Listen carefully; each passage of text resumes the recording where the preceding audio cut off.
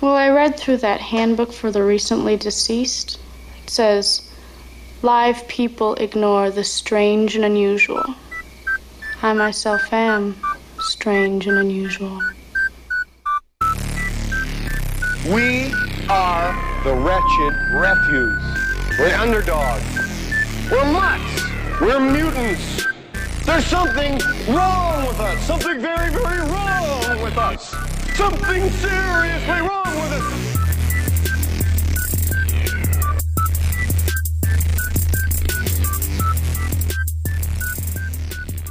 Hey everybody, what's up? Welcome back. It's been over a month since we've recorded proper, other than the Halloween show. It's been a while. Mm-hmm.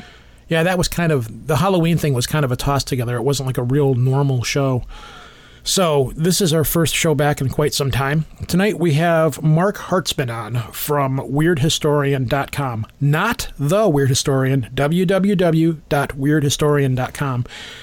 And he's got, in my ever-continuing quest to find strange websites and strange history, I ran across this guy, and honestly, I don't remember how I ran across him. So I sent him a message and said, hey, would you be interested in doing this? I don't know if he's been on any other podcasts before or anything, but he covers a very wide variety of strange topics that are, as usual, things that I don't know a lot about. And there's a few of these things that you knew a little bit about. Oh, yeah. Mm-hmm. The one thing that we're definitely going to talk about is this table. He's got a thing on totally. Here. The table made from human body parts. Yep. Where the heck is it? Let me see here. No, that's the guy with X-ray eyes. Yeah. Most unusual gift: a table made of brains, ears, a foot, and other preserved body parts. And it's like a coffee table. I don't know how to describe it. There is definitely a foot right in the middle of it, and there's like sideways cut pieces of body parts in it. It's bizarre. So that's what we're going to talk about. And I imagine after that we'll do our usual babbling and junk like that in the closing of the show. I'm sure. Because much has happened in quite some time, especially me posting the thing about... okay, I'll say this real quick before we go into the interview. The Sabrina the Terrifying Witch thing with the statue of Baphomet, that has stirred up an endless amount of controversy, even bringing Jordan in from the Nighttime podcast over on Twitter. Mm-hmm. And there's the ever so slim possibility that I may actually get them guys on here to talk about the whole lawsuit or what their stance is on it. Because what's there to talk about, though? Well, okay, here's the thing. They're suing Netflix because they have Baphomet in Netflix inside of the dark school of witchcraft magic. Yeah, it's a direct replica of their statue that they own, and it's not public domain. See, that's what I didn't know. I was like, okay, they don't own Baphomet, but as Gene St. Jean pointed out... particular one. Correct. Gene St. Jean pointed out, he's like, actually, no, you're wrong, and I am wrong. I will be the first to say I am wrong on this, because it has to do with artistic ownership or what have you. And when I saw the show, I was like, and it's surprising because I even said it to myself. I'm like, wait a minute, I wonder what's going on here that they were able to use that particular statue. The whole show, it's not geared for people like us. It's, like we know what's up with Satanism and witchcraft and, all of that stuff. So I'm like watching the show going, okay, come on, really? But it's not geared towards us, so whatever. Go do what you're going to do. Give people a good show, whatever. It's written and done by the same people that do Riverdale. All right, Fine, gotcha. But I remember watching it thinking, wow, this is a really gross over-representation of a lot of this stuff. And so when that popped up, I didn't even think about it. I posted it, not realizing, this is what I said. So anyway... Then I got to ask one other question before we jump into this. Is it just me, or are we seeing a return of the satanic panic? Oh, totally. Absolutely. It just seems like this year, specifically, like even with the show... it started last year with the big push from the evangelicals. That's why we're seeing it again. Yeah. And then I noticed this year on American Horror Story, you've got like the son of Satan trying to take over the world or destroy the world or what have you. And then Sabrina comes along. And it just seems like all of these things there's this new satanic panic bubbling up in the background. Of course they are. I don't know. Everybody needs a scapegoat to blame their bad behavior on. Well, I don't know if it's just a hot topic or a go-to meme right now, but it just seems like all of this stuff is bubbling up. So hot topic, yeah, there you go. All right. Anyways, let's jump into our interview with Mark here, and we will see you guys at the other side. We have no idea. This is one of those rare occasions where we're recording the pre-show before we actually do the pre-show. So we have really no idea where this is going to go or what's going to happen with this. So, going back to old school for this one. And we will see you guys at the other side. Bye-bye.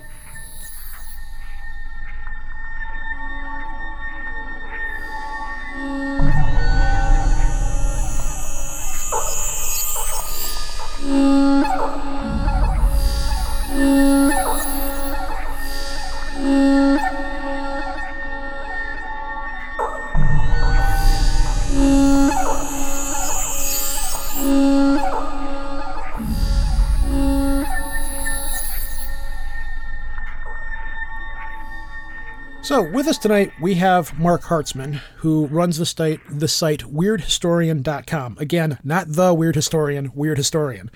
So, Mark, I'm amazed that I have not discovered you sooner, because everything on your website is right in our wheelhouse.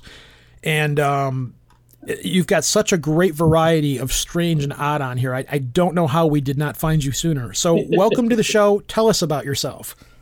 Well, thanks for having me, and I'm glad you found me. So I'm an author. I work in advertising as my day job. So I do writing professionally, and then I do these books on the side and articles as well. So I used to write for AOL Weird News, which was a lot of fun. Oh, and yeah. So that got me going with weird stories for articles. We've probably used a few of those. Oh, yeah? I'm sure we have. I did a lot of fun stories for that. Maybe we can get into some of that stuff because it relates to some of the content on Weird Historian. And that all came about after a book I did called American Sideshow.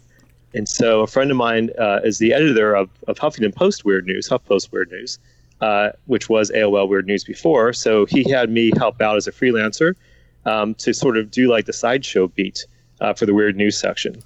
Wow. So it was a lot of fun because I had a lot of great connections within the sideshow community. So I could find these sort of fun, interesting, odd stories.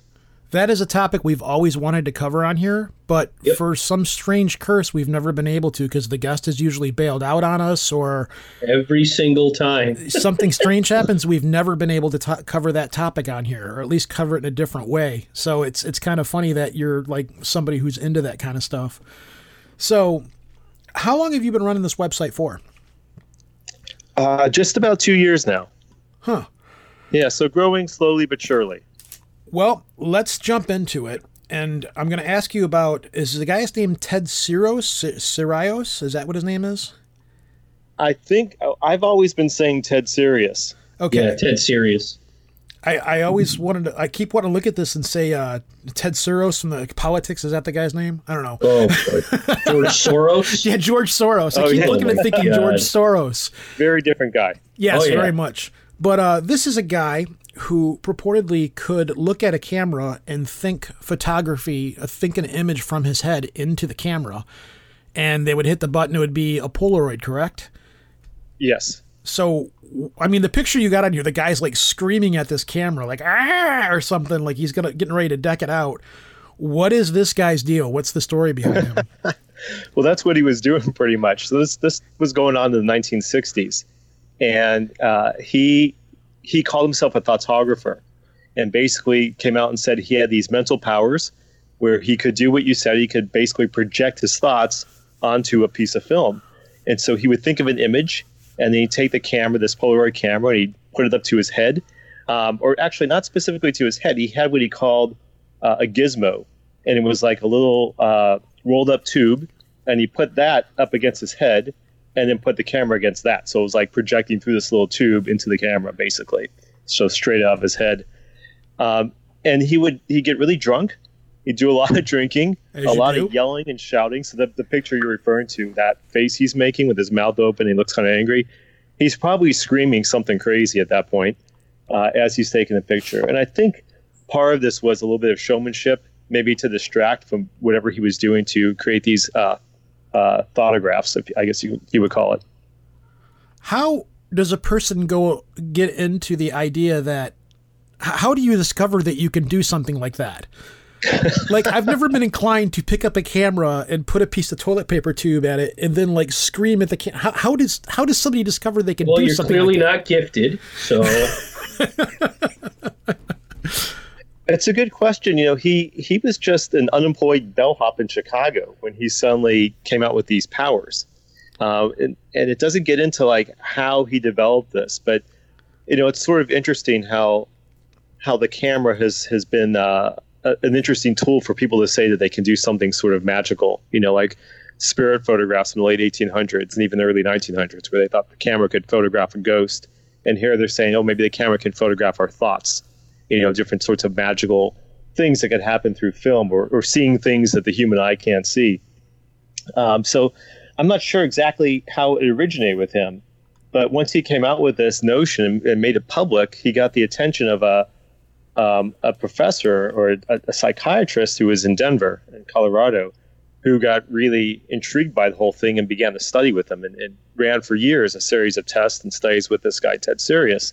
And he eventually wrote a whole book on it, and he was convinced the whole thing was real. So, was it?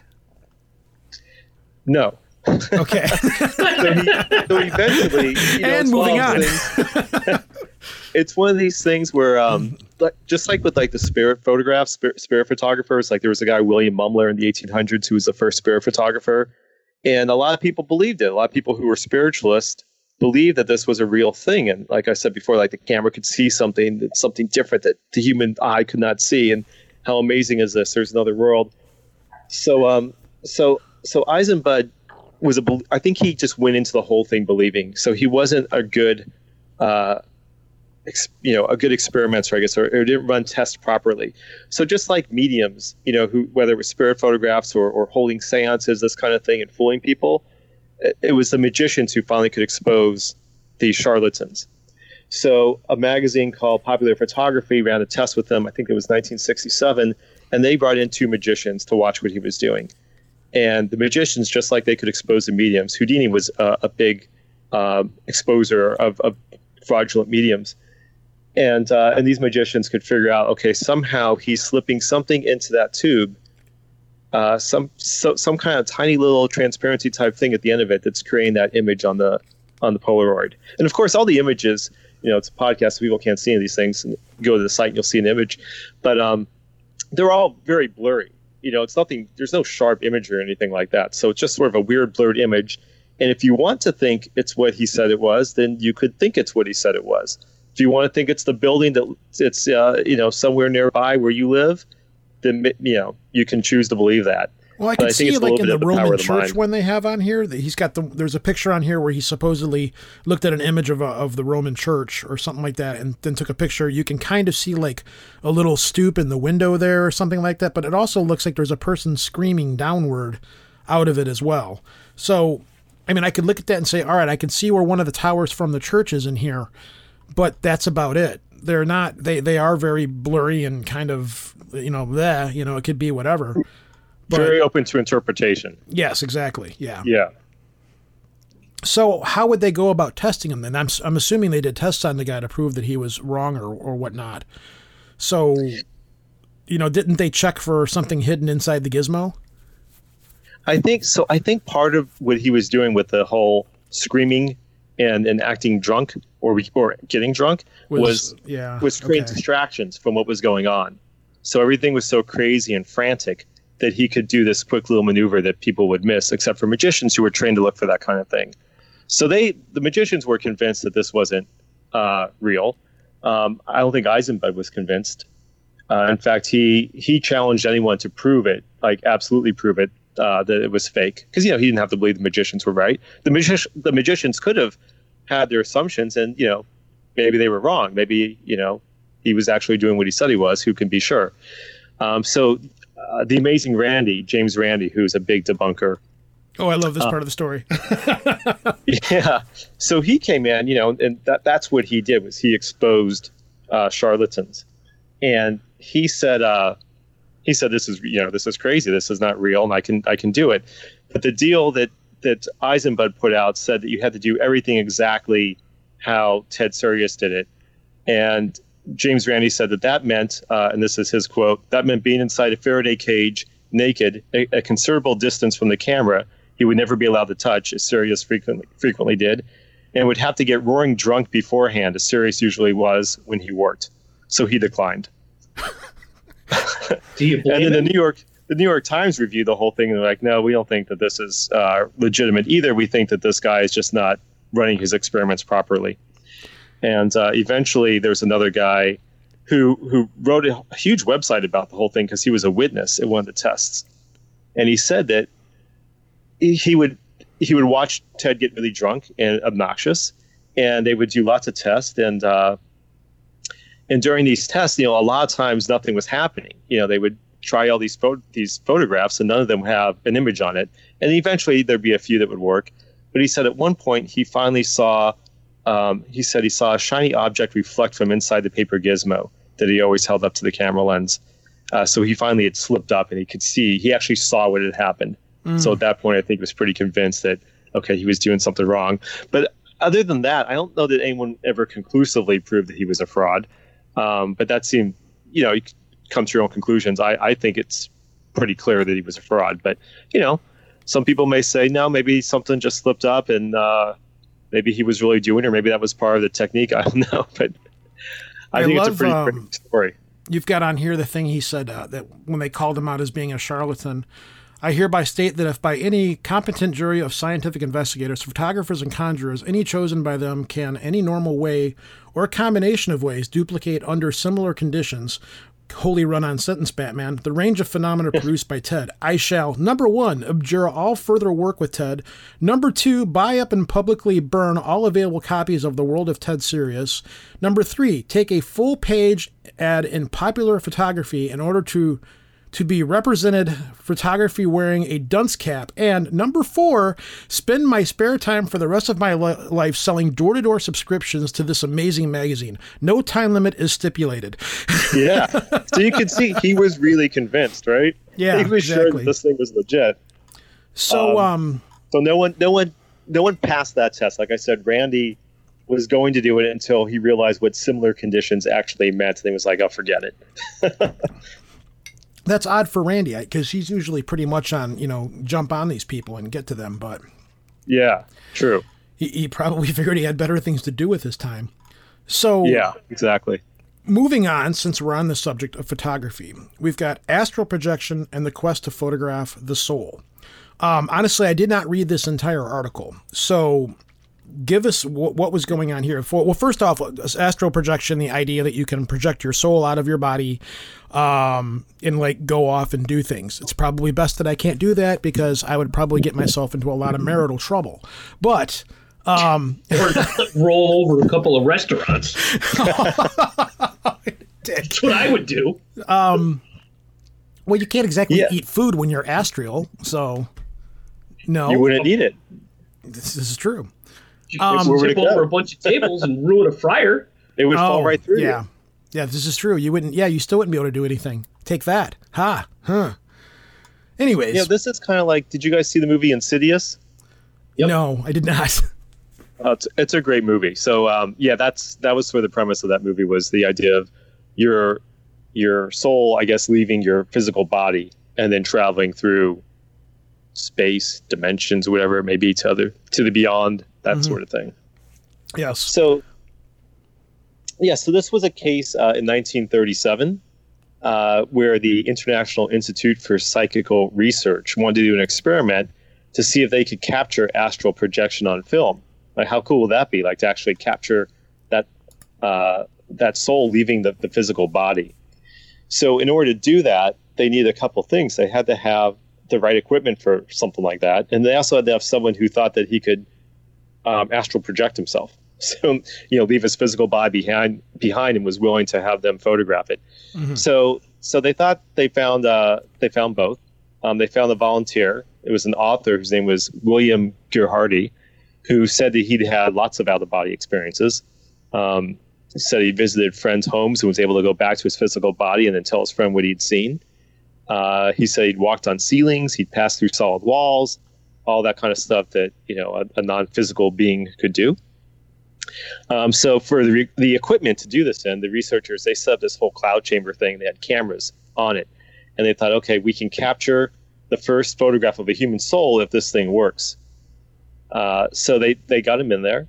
And the guy, the volunteer, he was a little bit nervous about the whole thing because he realized that if he's in this covered tank projecting himself, he might not be able to come back to his physical body if this tank is blocking out or something. And he thought that would spell his own death. Of course, it didn't because he lived until 1977, so it all worked out for him. But I don't know that they ever fully went through with the whole experiment. It was something that they planned, but there's no photos of the soul. So if they did it, it didn't work. So we know that much.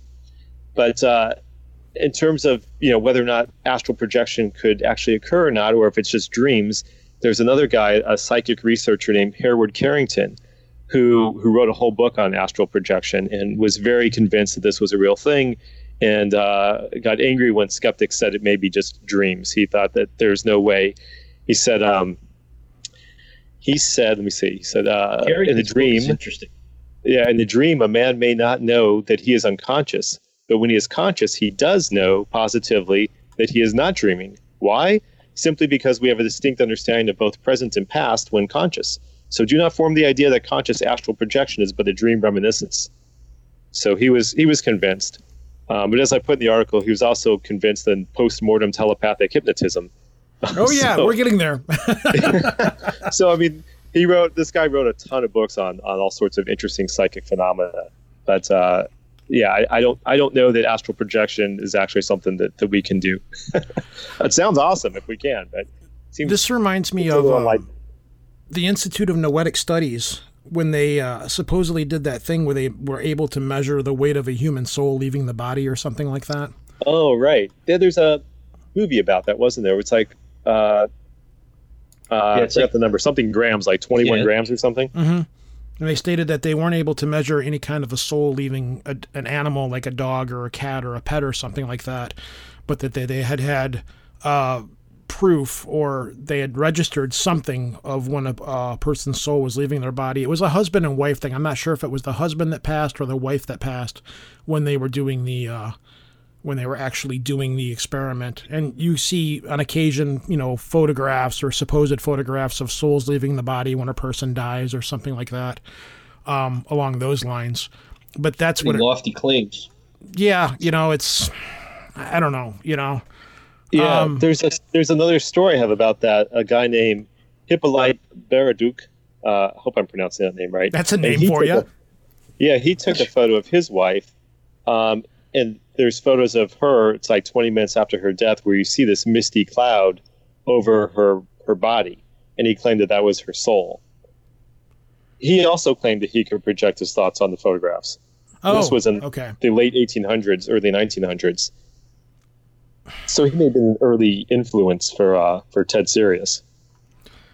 Well, since you brought it up, let's go into the case of the guy, William Davenport, who was trying to hypnotize people back from the dead. It's like a fool's errand. Nobody's home. Yeah, lights are off, bro. Move along. Well, in Davenport's defense, he was doing it as a favor. Right. So there was a hypnotist named Arthur Dude, Everton. I need you to do me a favor, okay? Yeah, I'm listening. All right. So when I die, I want you to hypnotize me back to life, okay? Can you do that? Yeah, I'll give it a shot. Okay, you sure now? Yeah, I can do this, dude. I'm here for you, bro. All right, cool. Let's do this. Wouldn't that be great? Yeah, really. So there was this other hypnotist named Arthur Everton, and this took place in 1909. So he had done a show. This was in New Jersey, and he had a volunteer come up from the audience who was actually part of the show, but he came up as a volunteer. No one else knew that he was a part of the show.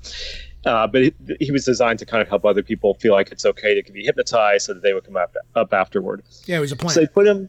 Yeah. So they put him. They had him lay down between two chairs, so like head on one chair and the feet on the other chair, and then his body in between was completely rigid through the hypnotism. And then this hypnotist stood on top of him, kind of jumped a little bit up and down, I suppose, and showed how rigid the body was. And then he stood him back up, still completely rigid, and said, "Okay, relax now." and the guy went to relax his body, and all of a sudden he just collapsed to the ground, hit his head in the chair, and he died. So it looked like this hypnotist killed him, which was really unfortunate. So no, this is okay. I got this. That's what he was saying. But they arrested him. So he was sitting in a prison cell, and he's like, I'm telling you, this guy's not dead. He's probably just still in the trance I put him in. He's only mostly dead. Yeah, it's just mostly dead. Exactly. Beautiful so he plumage. said, look, if you could just let me get him out of the trance, the guy will be okay. Get him out of the morgue. And the police were like, no, he's dead. You're in jail. We'll deal with you later. And so he finally convinced the police to bring his friend, this other guy, William Davenport, who was also a hypnotist. He was an amateur hypnotist. He said, can you just have this guy try it? So they agreed. And so they had this guy, William Davenport, come to the morgue, and he got to examine the body. And he's actually started whispering to him, touching his cheeks, whispering in his ear. He's like, Bob, your heart action, attend. Listen, Bob, your heart action is strong. Bob, your heart begins to beat. And nothing happened. And he was getting a little frustrated, so he started shouting, Bob, do you hear me? And, he didn't because he was dead. But he kept trying. And eventually, he realized that this guy wasn't coming back. And so it looked like Everton was kind of going to be screwed. But they went ahead and did an autopsy later, and they realized that he had suffered from some heart conditions beforehand. And it looked like they said he eventually suffered a ruptured aorta.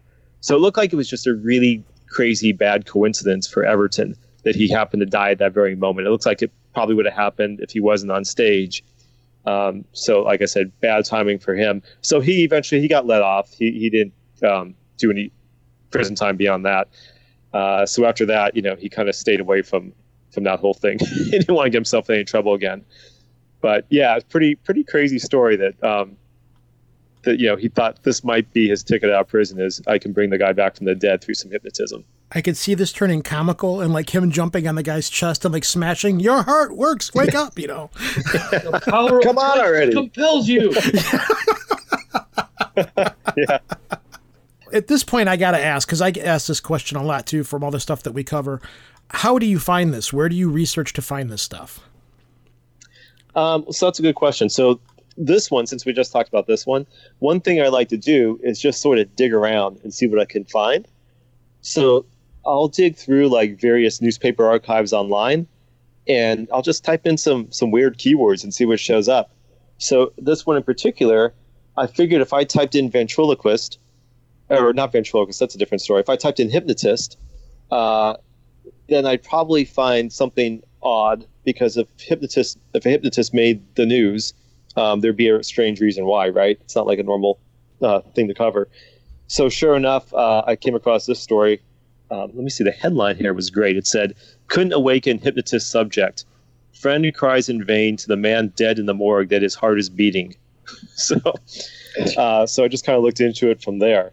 And I've found a bunch of stories that way, or sometimes I look up one thing and I find another thing that's just crazy. I was looking up a story about Nikola Tesla, who I knew was trying to get in touch with Martians. And I just kind of briefly knew about this. So I was looking into that, and I ended up digging up this other story that was even more fascinating, which was about a guy in the 1920s. His name was Hugh Mansfield Robinson in London. And he was in communication with a Martian woman named Umaruru. And this was 1926. So he was convinced he was telepathically talking to this woman. She had big ears, tall hair. She was almost 7 feet tall. Huh. And Mars was just a lovely place to live. And eventually he got the radio tower in London, the tallest radio tower in the world, to send a telegram to Mars. So they did this when Mars was in opposition, meaning it's its closest point to Earth, probably about 35 million miles away. And they sent this message using their standard long-distance rate, which was a good bargain, and they got no reply. And this made headlines like all over the place. It's crazy. And then 2 years later, he tried it again when Mars was once again close to Earth, and still got no reply. And he was convinced that our scientists here were just too stupid to understand how to receive their messages. And he said the Martians were very angry with us, and they were laughing, in fact, at our scientists. who were too incompetent to understand how to receive Martian messages. So digging for Tesla led me to this guy, which I ended up writing a story about, and it's actually led to a new book I'm writing too, which is exciting. But yeah, it's one of these things like you never know what you're going to find. So between that and then just my other weird interest from other projects I've done, I'll just kind of tap into that at times as well. So I got to ask, because I know how this works with me, how many hours a night do you spend going down the rabbit hole, not knowing where you're going to end up? It's just little pockets of time. Like when I have a little free time at work, I'll dig a little bit here and there and see where it goes. But I try to keep it kind of quick so I don't get too deep in anything and spend too much time. But I do it pretty often, I guess. Enough to have written, I don't even know how much I've written, over 100 articles on the site so far. But usually when I find guests that do this kind of stuff, when I go to a blog, I'll be like, all right, how many posts does this person have to be able to have a relevant conversation with them? And the other thing is what is the variety of strangeness that they have? And in prep for this show, I've probably been to your site 20 times. And every time I go there, I still find more and more weirder and weirder stuff spread out across the site. And about 90% of it is stuff that I haven't heard of before. And not to toot our own horn, but we're pretty much purveyors of strange. We've seen a lot of stuff out there. So that's the other thing. When somebody comes along and they have stuff that we've never seen before and they have a lot of it, that really piques our interest. And you very well deliver the goods, sir. I have to say that. Good. I appreciate hearing that. I have to ask you, though, this is the very first thing that I saw on your site, and it stuck in my head from there, was the table made out of body parts with the foot right in the middle of it. Yeah. You got to talk about that. So that was something I wrote about because I was there. I saw it. So this was at the History of Medicine Museum in Paris. So if anyone's in Paris, definitely check out the History of Medicine. It's a pretty fascinating museum. It's got all sorts of medical instruments. I was actually looking at these things and just not feeling well, looking at a lot of things, just imagining the pain that was inflicted upon people to try to fix other pains, which I don't know if it was ever worth it.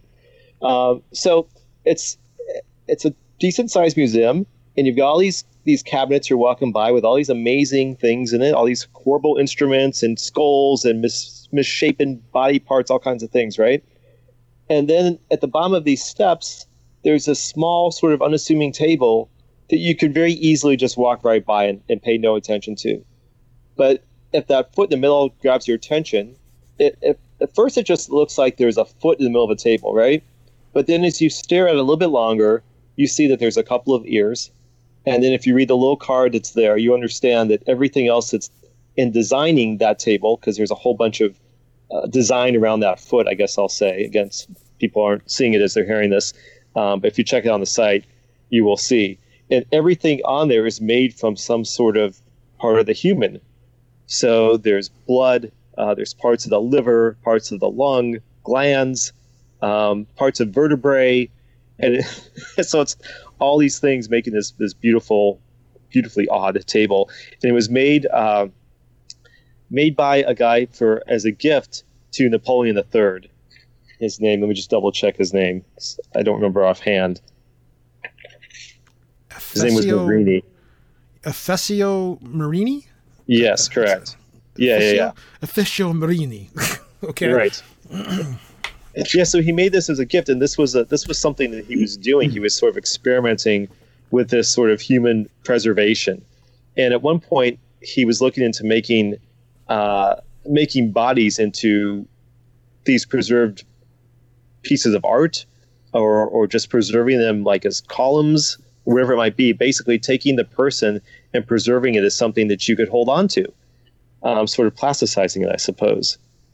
And eventually, I think that he stopped doing it because it was just becoming a little bit too cost prohibitive.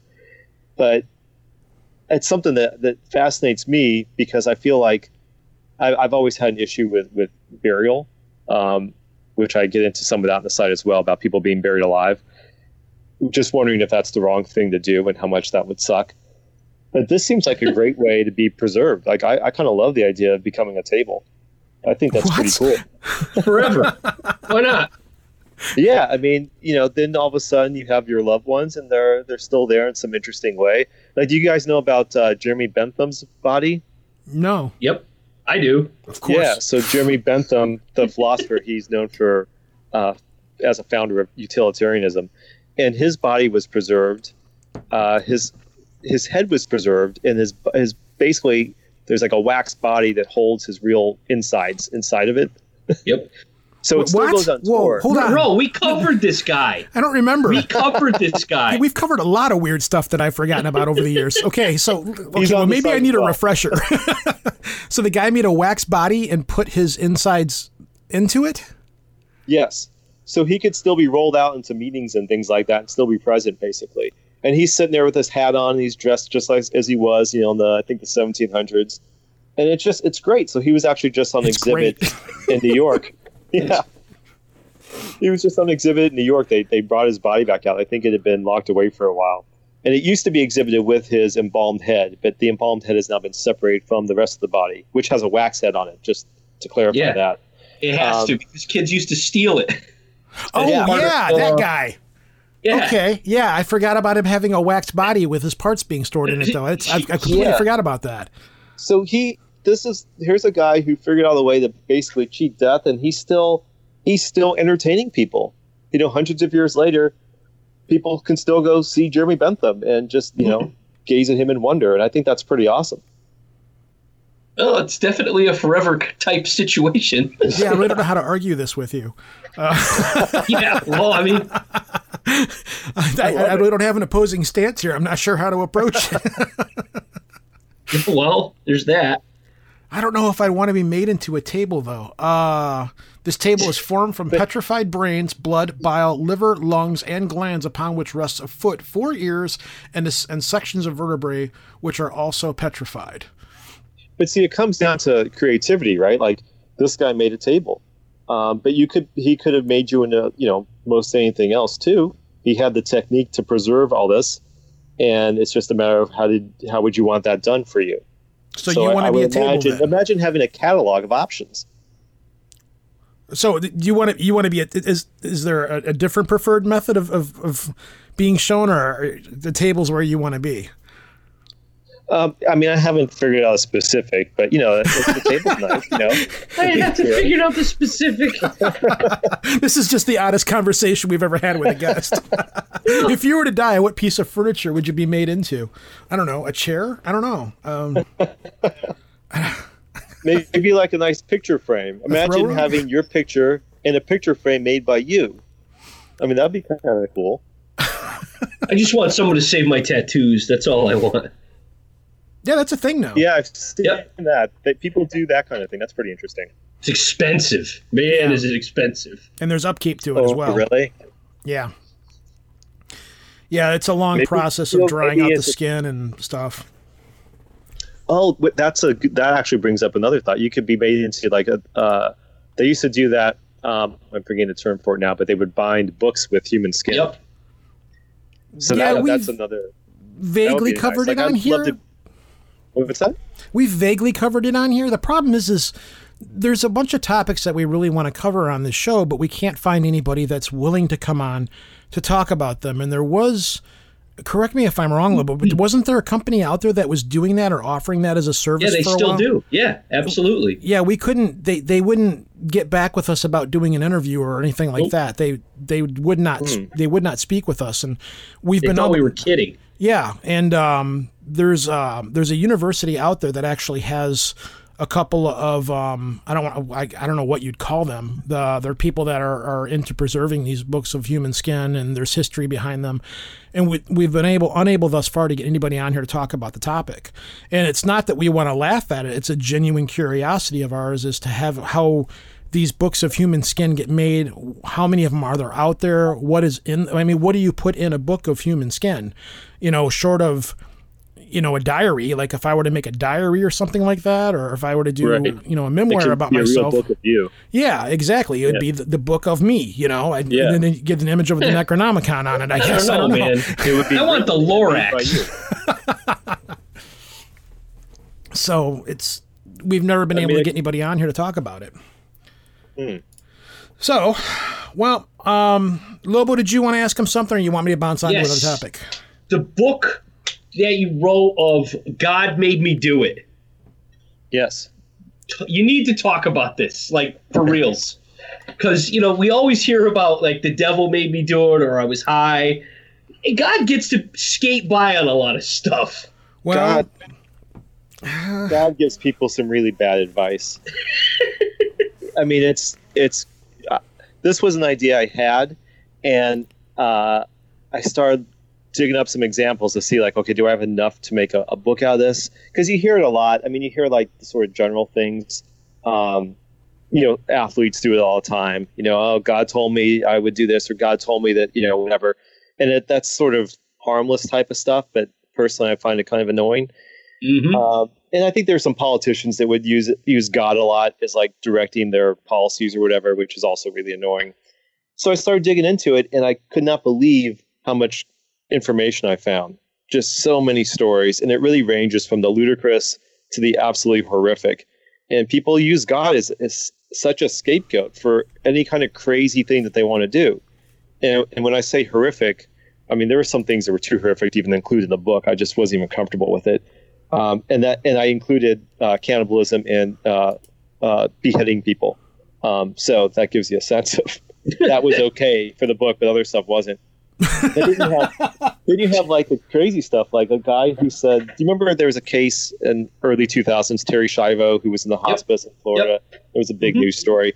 There was a guy who said, God told me to come juggle outside of Terry Schiavo's hospice. So he drove like 400 miles with his family, and he stood outside the hospice juggling. And he said, God told him to do that. And it didn't make her better. Yeah, so there's that. There was a guy who spent years building a giant Jesus in his garage of toothpicks, 35,000 toothpicks, because God told him to do that. I think he lost his job and he hurt his hand in the process. Well, you want people to have hobbies. Yeah, true. I mean, there's just all kinds of crazy stuff. There was another guy. This is a funny one.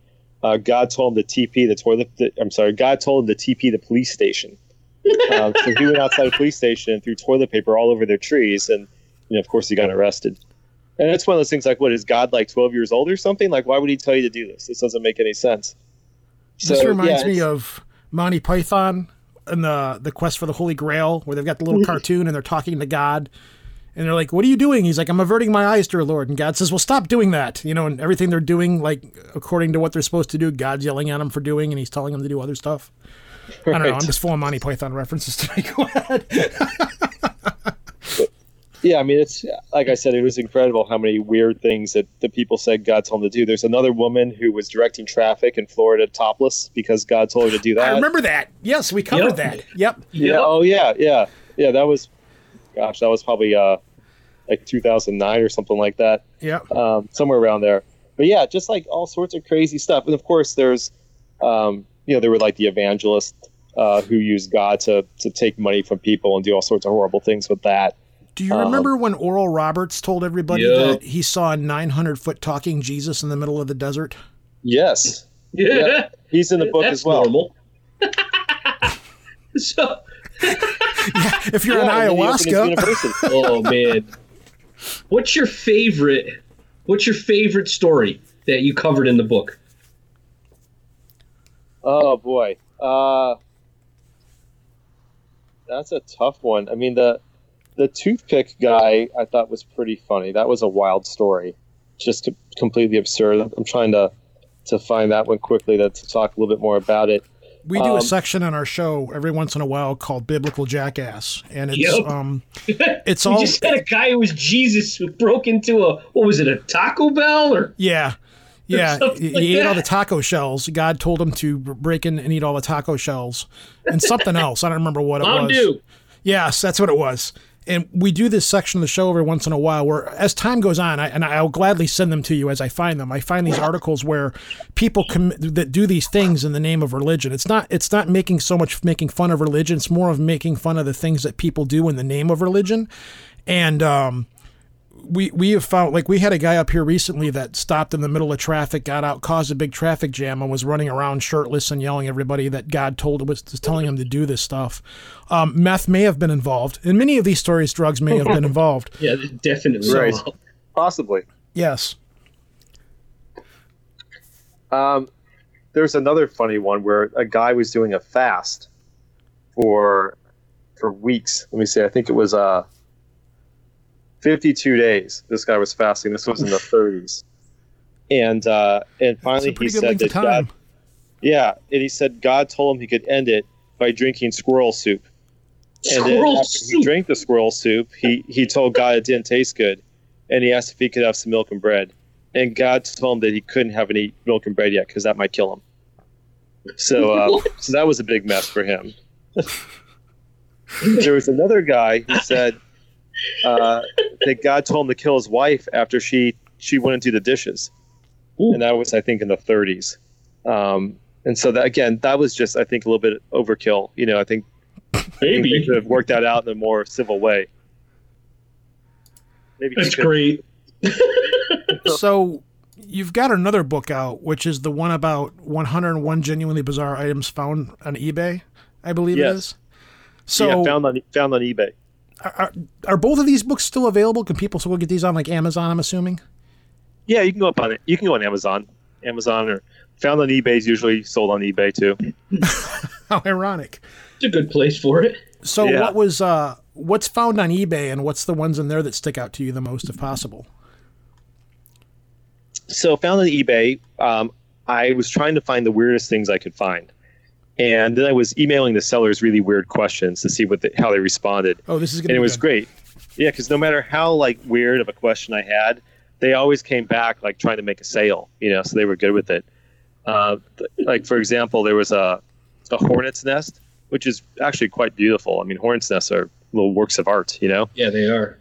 So I asked them, I said, would hornets be attracted to this and seek shelter inside? Or can it be stuffed with candy and be made into a piñata? I do oddball children's parties. Thank you very much. And the seller wrote back. He said, no, the hornets would not be attracted to the nest. It would make a great piñata. I never thought of that. It has some beautiful pink and blue colors around it, but it would be perfectly safe. Okay. So that was funny. And then there's, I think my favorite thing, this was one of the first ones that helped me get the deal for this. It was a deer poop paperweight. And it was the seller who made these things, she called them pooper weights, which I thought was pretty clever. And what I loved about it was the craftsmanship that went into this thing. It's like a glass paperweight, and she collected these deer droppings and put them in the paperweight, and then she kind of surrounded it with some snow and some little evergreens, so it had a very nice natural look. And then she sells it in a nice gold foil gift box. So it's really quite, lovely, I guess. And I wrote to her and I asked her if she knew where the poop was found. And I told her that I'm a collector of animal droppings from all around the world. And I'm curious as to where this poop comes from, an area that I'm targeting. And I also wanted to confirm it was a good sturdy paperweight. And so she told me that she has Massachusetts and Maine white-tailed deer poop. The bottom of the paperweight is a heavy felt. And she also tried to sell me on wild turkey poop from Massachusetts and porcupine poop from Maine. So that I just thought was pretty awesome. Sir, are win. See, there's a place in Maine that sells moose poop art. Oh, and moose poop art. Yeah, it's little characters made out of the moose poop, and it's legitimate. I only know this because my wife's family owns pieces of this. Because they're from Maine. You've never told me this. So, you never asked. It's not something you just randomly share. It's hey, not how's something your dinner you just randomly ask somebody. What? Yeah, they sell them at Kittery Trading Post too. I want to look that up. That sounds good. Yeah, you've got our attention now. Continue. So they're pipictures, or what are they? No, they're just little characters. They're made out of moose poop. Hold on a second. Wait, no. You mean little stand-up guys on legs and stuff, or? Yeah, sort of. Well, kind of. It's all right, Mark. We're finding you content right now. Yeah. Oh, I'm gonna look this up afterward. I can't. It's Yeah, go ahead. the woman's out of Somerville, Maine. She makes I don't know. They're little sculptures made of poop. Like most are ungulates, so the stuff is Google dry. It right now. She's out of it's an untapped medium, right?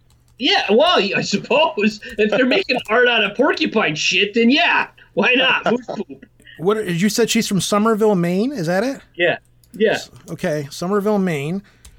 Okay, what do I do with poop art? Is that what I'm looking for here? I'm going to totally derail the show here. Hold on a second. Poop art. Moose like there are poop little art. moose heads made out of the poop, and yeah. There's an exhibit. She's actually got an exhibit. Yeah, she makes magnets and jewelry and like all kinds of stuff. All right, I'm going to put the link here in the chat box or whatever if I can here. I'm sorry that I have to look this up. I apologize, guys. Oh, okay. Hold on here. Mark, if you want to go ahead and click on this too, you're more than welcome to if you've got Skype on your computer. Maine woman makes art from moose poop. Yeah. Turdy Works. Her name is called Turdy Works Moose Turds. Yes. One person's trash is I can't believe you guys have never heard of this before. I see it. He's like, but I don't believe it. There's a clock made out of moose poop. Yes. Oh, It's a she's New got England T-shirts. thing. She's got shirts that she's made. Yes. Like, this is legitimate. Like, this is like an actual thing. I mean, okay, laugh at the freaking hick. Yeah, we have this kind of stuff. I don't know. Oh, man. Well, anyways. You ever seen two turds alike? She said. I mean, I've never studied them, but the poop in my deer poop paperweight looks very similar to each other. Yeah. So there you go. Wait, you actually see, ordered one of the paperweights? You actually got one? Oh, yeah.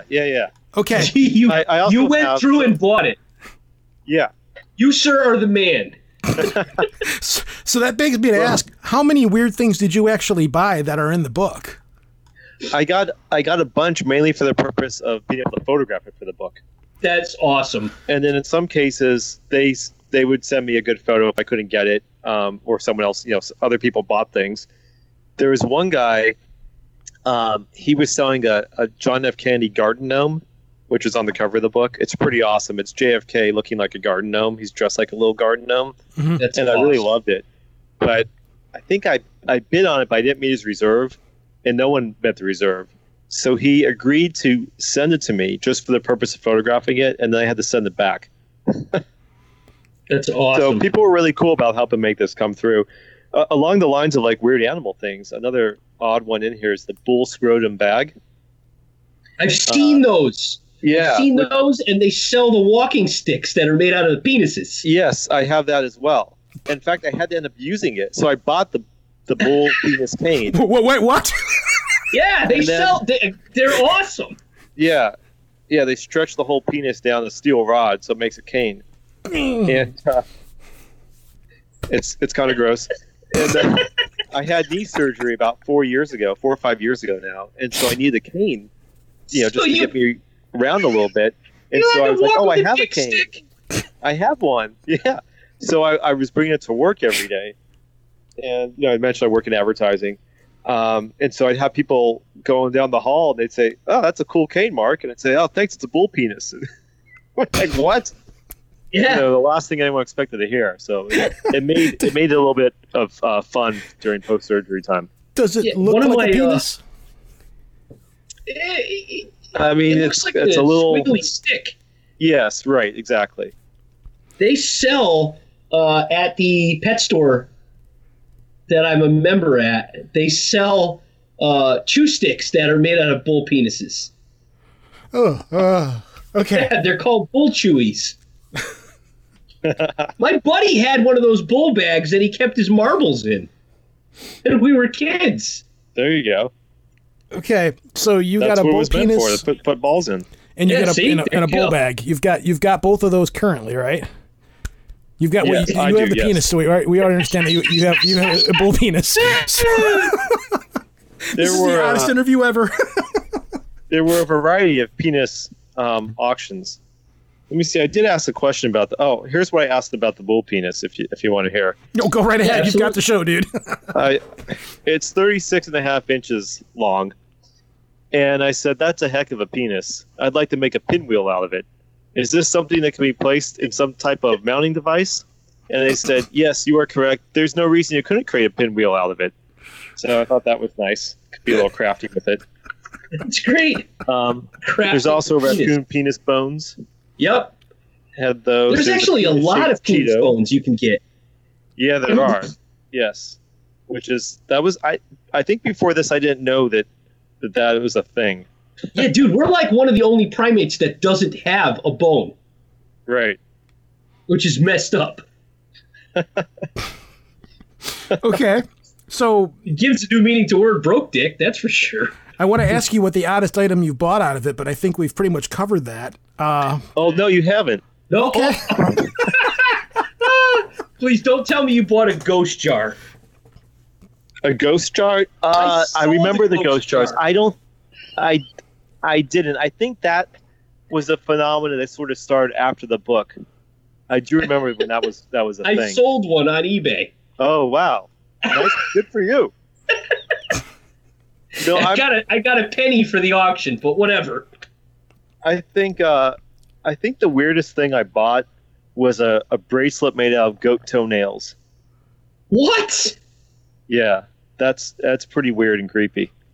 It's a lot of goat toenails, and I don't know if you're familiar with what goat toenails look like, but they're pretty large. Yeah. Oh, that thing must smell horrible. No, it's okay. It doesn't smell. Wow. Fortunately. So that's why I can still keep it in the house. How much did you pay for that? Hang on. I'm trying this. Let me find it really quick. I don't quite remember what I paid for that one. I don't think it was that much. Oh, here it is. Oh, you know what? This one did not sell. I think the guy sent it to me. So you got it zero for bids free. in the book, but I think he sent me the photograph. Was like, you can just have it. Nice. But it was on sale. It was on sale for $9.99 was the starting bid. So it was never like a big ticket item. Oh. What's the most expensive thing you paid for? The most expensive thing I paid for? Yeah, through the book. It may have been, well, okay. I'll tell you the most expensive thing in the book, which I did not buy, was a 2-headed calf, full mount taxidermy for $20,000. No one bought that. That was overpriced.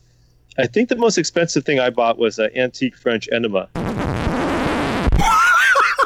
Wait a minute. Say that again? An antique French enema.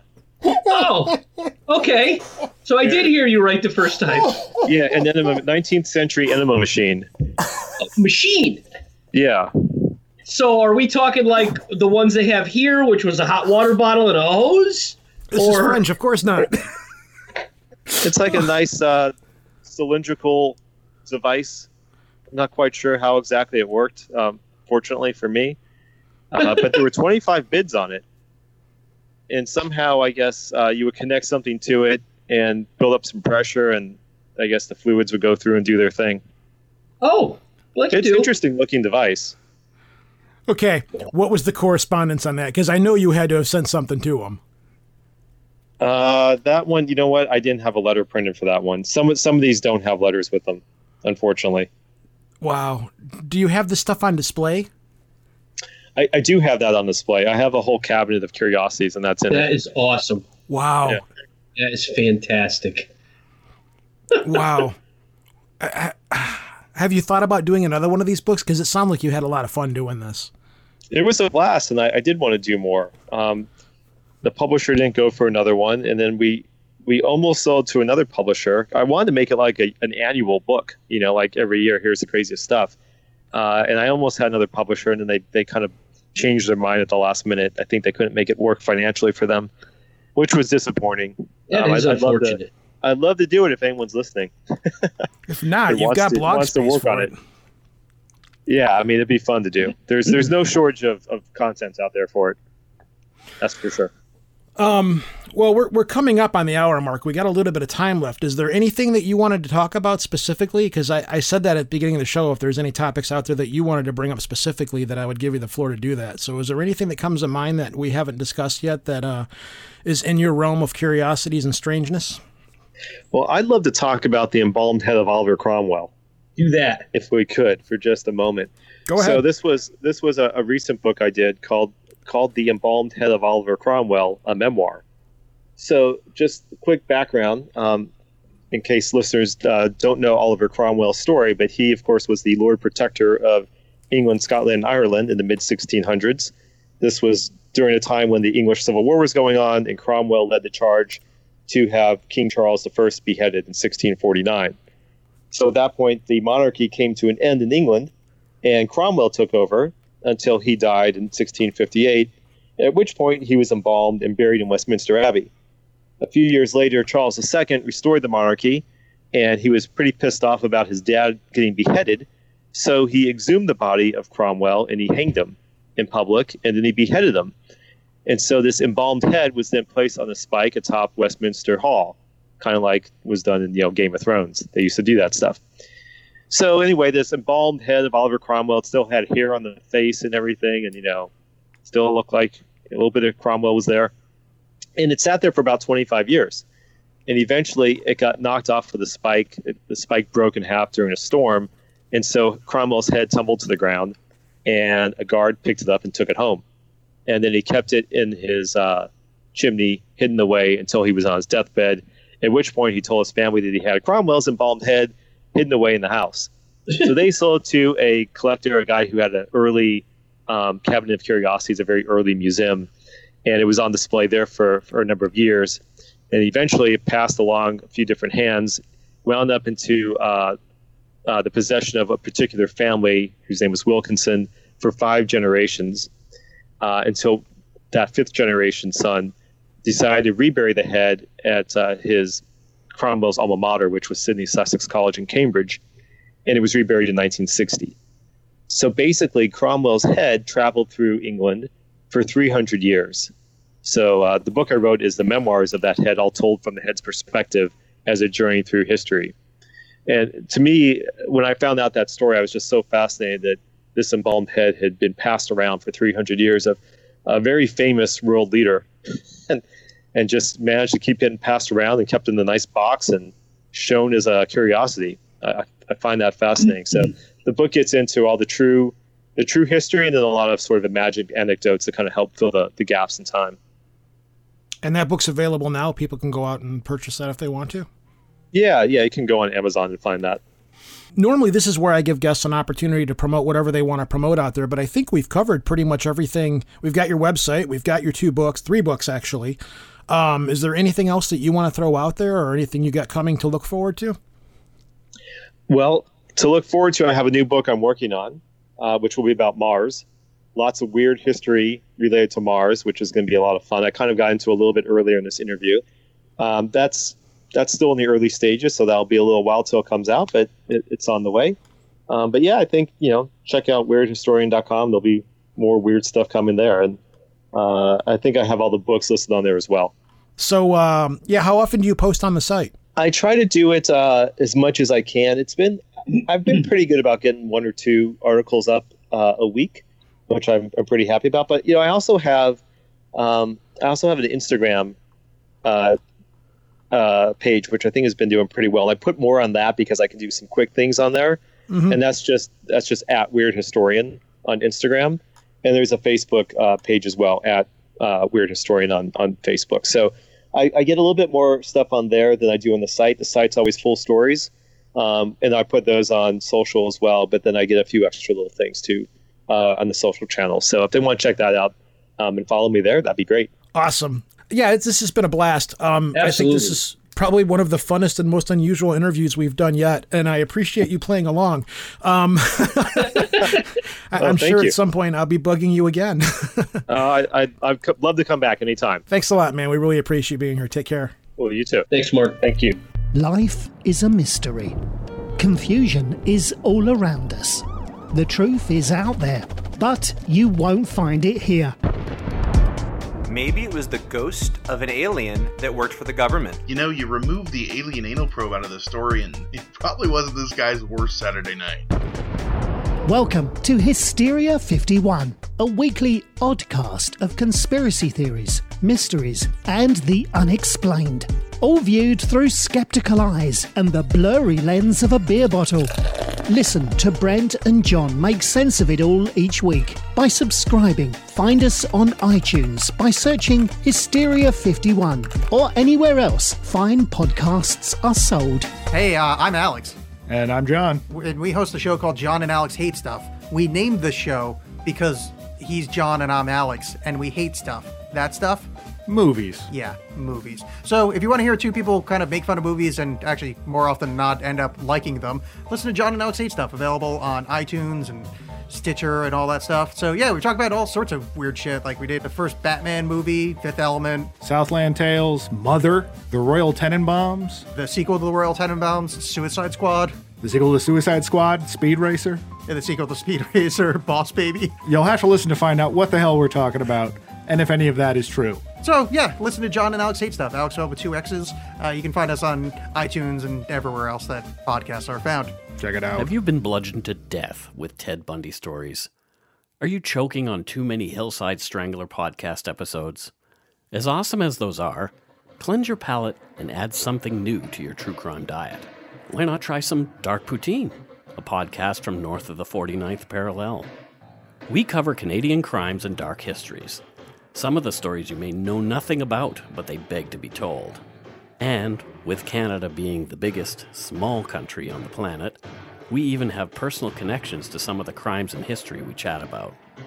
Join 2 real live Canadians every week as we serve up another helping of Dark Poutine. We are substantially creepy, sometimes meaty, always cheesy, but very rarely sorry. So come on up north and fill your ears with some Dark Poutine.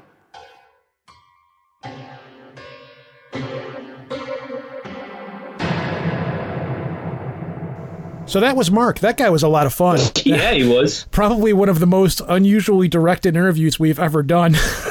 Yeah, like straight to the point too. Like knew his shit. Yeah, he did.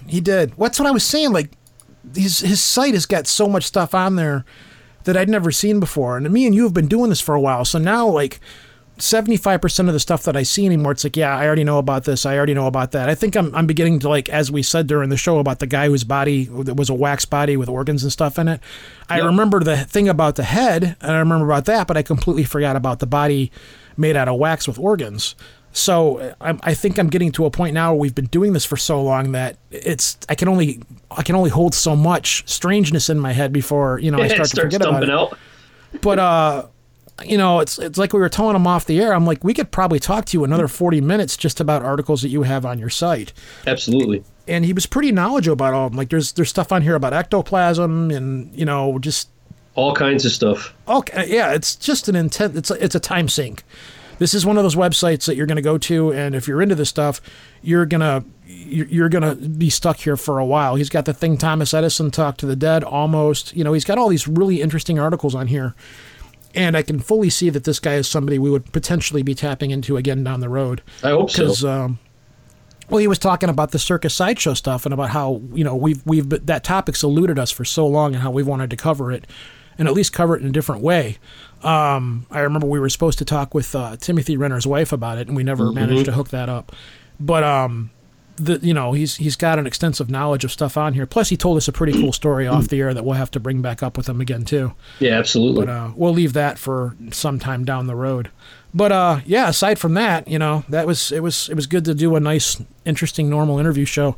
But it's been so long since we've done an interview with a new person or a show period that I was talking over him, and you're sending me a message saying stop. I'm like, oh yeah, you're right. So it also could be because I'm a little amped up on coffee right now. But, every time. No, I'm beat because I had to work this morning. I had to get up early and work, and I'm also in a considerable amount of pain right now.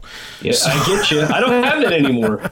Mine was taken care of. You're next, homie. Yeah, within the last week. Well, it's on the 29th, and today as we record this, it's on the 10th. It's a life changer. It is a life changer. It's never hurt me up until within this last week. Yeah, and dude, then it was mine started hurting about a month before I had it operated on. Yeah. That's how I knew it was time to have it operated on. 14 and a half years. It's been about that long for me, too. Maybe a little bit longer. But it was never anything big until within the last 6 months, and then it's Same. like, whoa. And I was telling you off the air that when I went in to see the guy, we were talking about pain medicines and stuff like that. And he actually asked me if I used edible marijuana. So I'm like, what? And he's like, no, how are you with edible marijuana? And I'm like, well, I've done it twice for leg surgeries and stuff, and my arm surgery and everything. And last week I was on Ozone Nightmare, and myself and Joe and Tyler actually were talking about that at some point during the episode. We were talking about medical marijuana. And this last week, marijuana became legal in Michigan. Mm-hmm. So, I could see now within the next, it doesn't go legal until 10 days after the election. So I'm expecting within the next couple of days that our state's just going to be covered in a haze of smoke, which I do not smoke marijuana, nor can I, nor do I really want to. But you can eat it. Yeah, it's not. You can slather it on your body. Well, I tried. Okay, so I was like, I'm now interested in CBD oils because I have arthritis in my leg. Let's talk about Rojan's medical problems for the rest of the show. How's that if sound, you were folks? A horse, we would have shot you a long time ago. Yeah, I'm at that point. I need to be shot. So I'm like, I will investigate CBD oils now, not having any idea because again, I don't get high. I make my own beer and wine. That's about the extent of what I do. So I go into a shop, there's a CBD oil place by me, and I'm like, well, I have arthritis in my left leg from the surgery and everything, and I'm like, I'm going to go find out about CBD oils. But you're not going to get high off of that. No, you don't, which I understood. I'm like, okay, this is great. I can take this, it'll help, and if I have to take a drug test at my work or something, I'll be fine with it. Everything's going to be cool. Not knowing anything, I walk in there and I'm like, hi, I'm interested in CBD oils. I would like you to give me the spiel. I'm not going to buy anything today, I just kind of want to know. Okay, well, we have a vape option. Well, I do occasionally vape, but I have no nicotine in it. It's more to control. I'm all like talking like stern white man would stick up his ass, blah, blah, blah. Of course. And she's like, well, we have and she's like, well, we've got these little bags of gummies and stuff. And I'm like, okay. And I'm looking at them and there's like 3 gummies in there. And I'm like, well, how much are these? Thinking, maybe $10. Those are like $25. And she's like, once you start a CBD regime, you got to continue on it, blah, blah, blah. And I'm doing the math in my head. I'm like, holy shit, that's a lot of money, for like, to do this stuff. I was expecting it to be far, far cheaper. I know there's people out there right now that are probably ripping their hair out that know more about this than I do, and I'm only vaguely associated with my facts, so bear with me, folks. But, then she's like, well, we have this little bottle right here of oil, and I'm like, okay, how much is that? Thinking maybe $40. This is $109, sir. And I'm like, okay. Not in that much pain. Yeah, I'm like, this is going to be far more expensive than the Celebrex or Motrin or whatever it is that I take right now. Probably much better for me. But I was like, man, this stuff is like ridiculously expensive. And I'm trying not to, because I know the woman that works there, I'm trying not to give the reaction of, wow, this is expensive, because I'm sure she hears this a lot. And I didn't want to be one of those guys that come in there and goes, my God, this stuff's expensive, blah, blah. I didn't want to be that kind of guy, because I'm sure that they deal with those kind of people a lot. I think I was failing in my efforts to pull that act off. So, nice. Because she told me the price of the one thing, it was like a little bottle. It was like $109, and I think my eyes like shot out of my head like you see in the cartoons, and they popped back in or something. I looked like Large Marge. So, yeah, it was one of those kind of things. And also, since last we actually had a show, I ended up going to Vegas with Chuck and Todd from Wheel Nerds, and we went to a motorcycle expo out there. Mm-hmm. I've hung out with Chuck many times before, and it was the first time of me hanging out with Todd, which was different. I was really nervous because Todd's, I don't want to say he's a judgmental guy, but he kind of is, because one of his jobs is he's a motorcycle instructor, so his job is to be judgmental of people when they mess up and stuff. So the whole time I'm out there, I'm like, okay, just, I'm trying to play it straight as much as possible and stuff, but yeah, the guy gave me a helmet, and I didn't have a helmet to bring with me, so he brought one out there, and I just like, I'm taking this, I'm bringing it home with me, so I kind of escaped with a helmet of his, which is like 9 years old. It's beat to hell, but it was a really light motorcycle helmet. But I really didn't get to hang out with them that much. We hung out at the show. I met a couple of other cool people there. I met a listener of our show who runs the Cafe Racer podcast. Mm-hmm. So it was interesting. I was supposed to try to hang out with Stan and Nicole. I wasn't able to meet up with them, but I did go out to Area 51. I did go out to like the Alien Research Center. There's a little beef jerky place out there. And man, that place really is like ass crack out middle of nowhere, which I knew, but like the road to get, it's like an hour to like it's a good couple of hours, about an hour and a half or whatever to get there from Vegas. And we'd rented a car. So we drove out there. We stopped at the beef jerky shop. We're driving down this road and there's like nothing on this road. It was in the middle of the day, fortunately. At nighttime, I could see where it would freak people out. But there's like this boat on the way there. In the middle of nowhere, there's a spray-painted boat just sitting on the side of the road. And then you drive through this little town, and there's an alien beef jerky store. And you pull up to it, and there's lots of aliens and stuff like that painted on the outside. And you walk in, and it's full of beef jerky and mugs and glasses. And their big motto is, we have the cleanest bathrooms this side of Nevada, or something like that. And the bathrooms were exceptionally clean. They really were. Should I have had to have pulled my pants down and do my business? I would have had no problem. I did not do that, however. Oh, thanks for sharing that. Yes, I'm sure that was probably a wonder in many people's minds. So we left there, and then we went up the road, and I wanted to get a picture taken in front of the UFO highway sign, which is now completely covered in stickers, which I was bummed that I did not have a Project Archivist sticker. Full disclosure, I really wanted to. But so I was like, okay, I'm getting a picture taken in front of a sign full of stickers. Went up the road a little bit further, went to the Alien Research Center, which is this like half-can building on the top of this little hill out in the middle of nowhere. And we walked in there, and that place was really cool. Again, more alien memorabilia and stuff. And the woman who runs the place has agreed to come onto the show. Or I spoke to the daughter, and daughter said, yeah, she'll come on the show. And they were telling me all of these great stories. I'm like, I don't really want to hear about the mythology of Area 51. I'm like, you're the last stop, or the first stop, I should say, for when people are coming here to go out to Area 51. She's like, yeah, we've got maps on how to get there, and we can tell you how to get there and take photographs of the base without going onto the base and getting arrested by the cops and stuff. I'm like, I want to know about the stories of the people that you've dealt with. What are some of the strangest things that you've had come through this shop? And I'm like, I know you have to deal with the conspiracy maniacs and just, all of the weirdos that have to come through here. And she started telling me all these stories, and I'm like, will you come on the air with us? And she said, yeah, I'll gladly do that. But she was telling me some amazing stories, and one of them was a whole bridal party had pulled up in like a bus, and it was just all these women that were in a bridal party, and that was what they wanted to do for their bachelorette party, was go out to Area 51, like just rent a bus and go out to the middle of nowhere. Okay, I'm like, yeah, I'm like, all right, sure, whatever, So, yeah, I got me a neat little mug, and I got a little like alien head full of it's either tequila or vodka. I don't know what it is. It's sitting up on the shelf up here. But it was pretty neat to go out there, and you see the little mailbox, which is supposed to be the black mailbox, but it's not. There's cows everywhere, like in the middle of the road, off the side of the road, and then like lots of cows in the middle of the road. If you hit them, your car is going to be destroyed, kind of situation. There's a little restaurant out there called the Little Alien, and the thing they had a big specialty was apple pie or whatever in this little tiny town, which is like half trailer park. And that's it. That's pretty much Area 51, So I would love to interview one of the guards that has to sit out there in a truck and just watch all of these people try to sneak into the base, or how far, the stuff that they have to deal with. That I wish there was a way I could talk to them. I'm sure.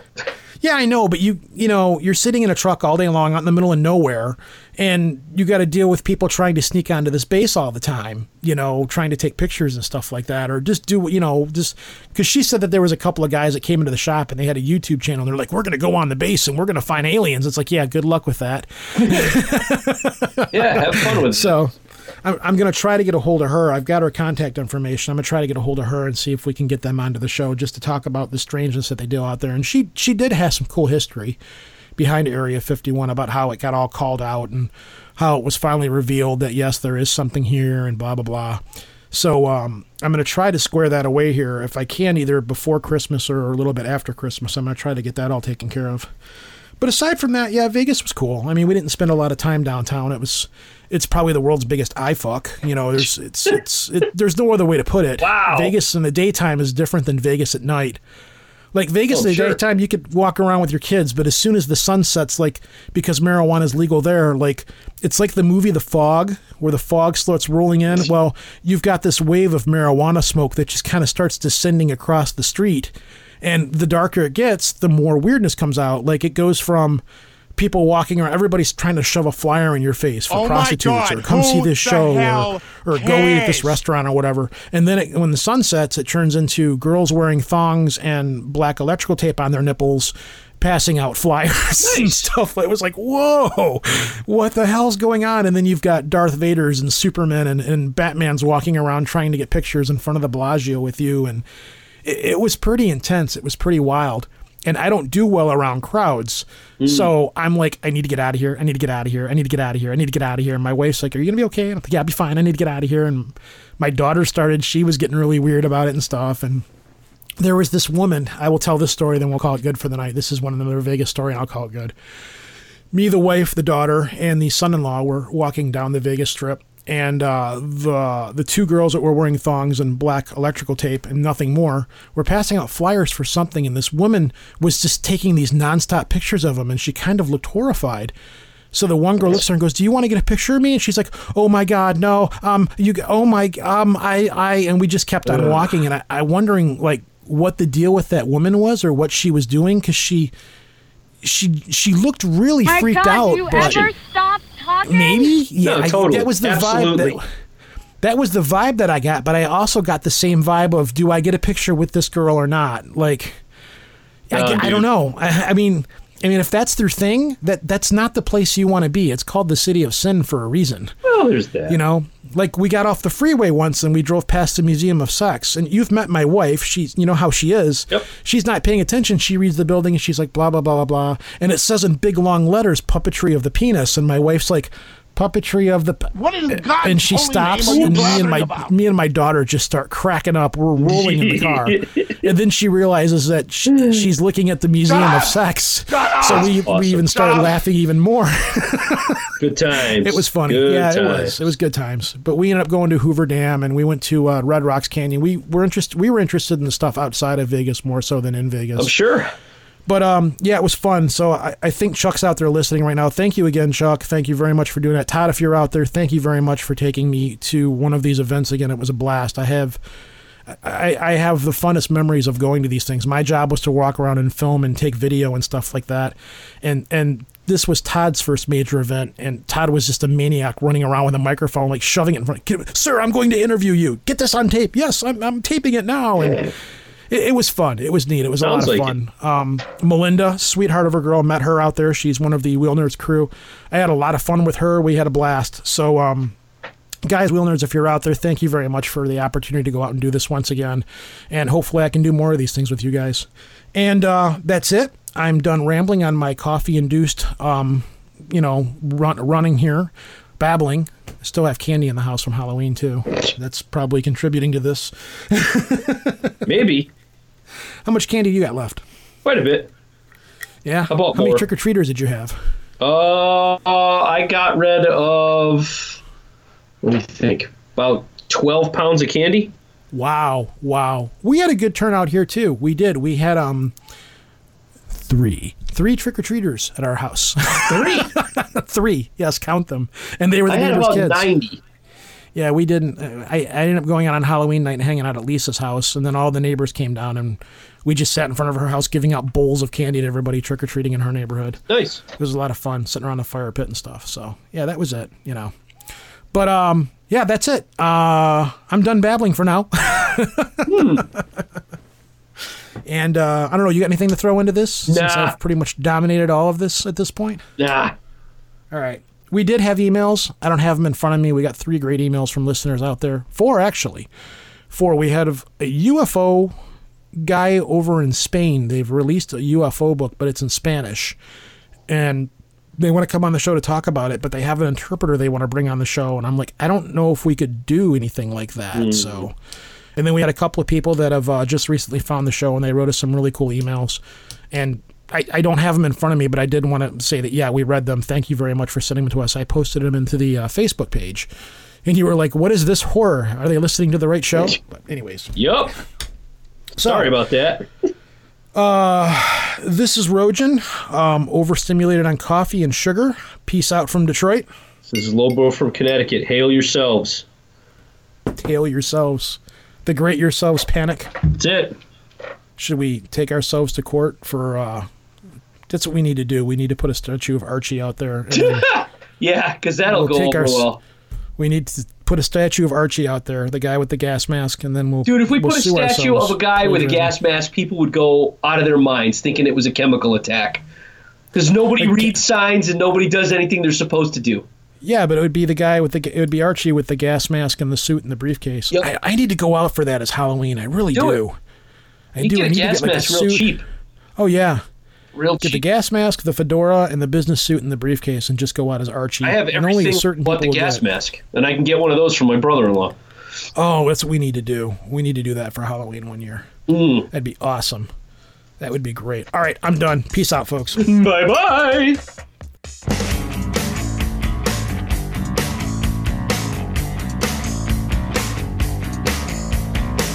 I spend a lot on all the clothes that I got, 'cause all the geeks that I meet, they all look cooler than me. But what to do when they're all looking at you, 'cause you're the freak of the week, 'cause you're on the TV. Can you make me a promise? Stop it before we begin. Will you hold on to my hand if I ever lose it again?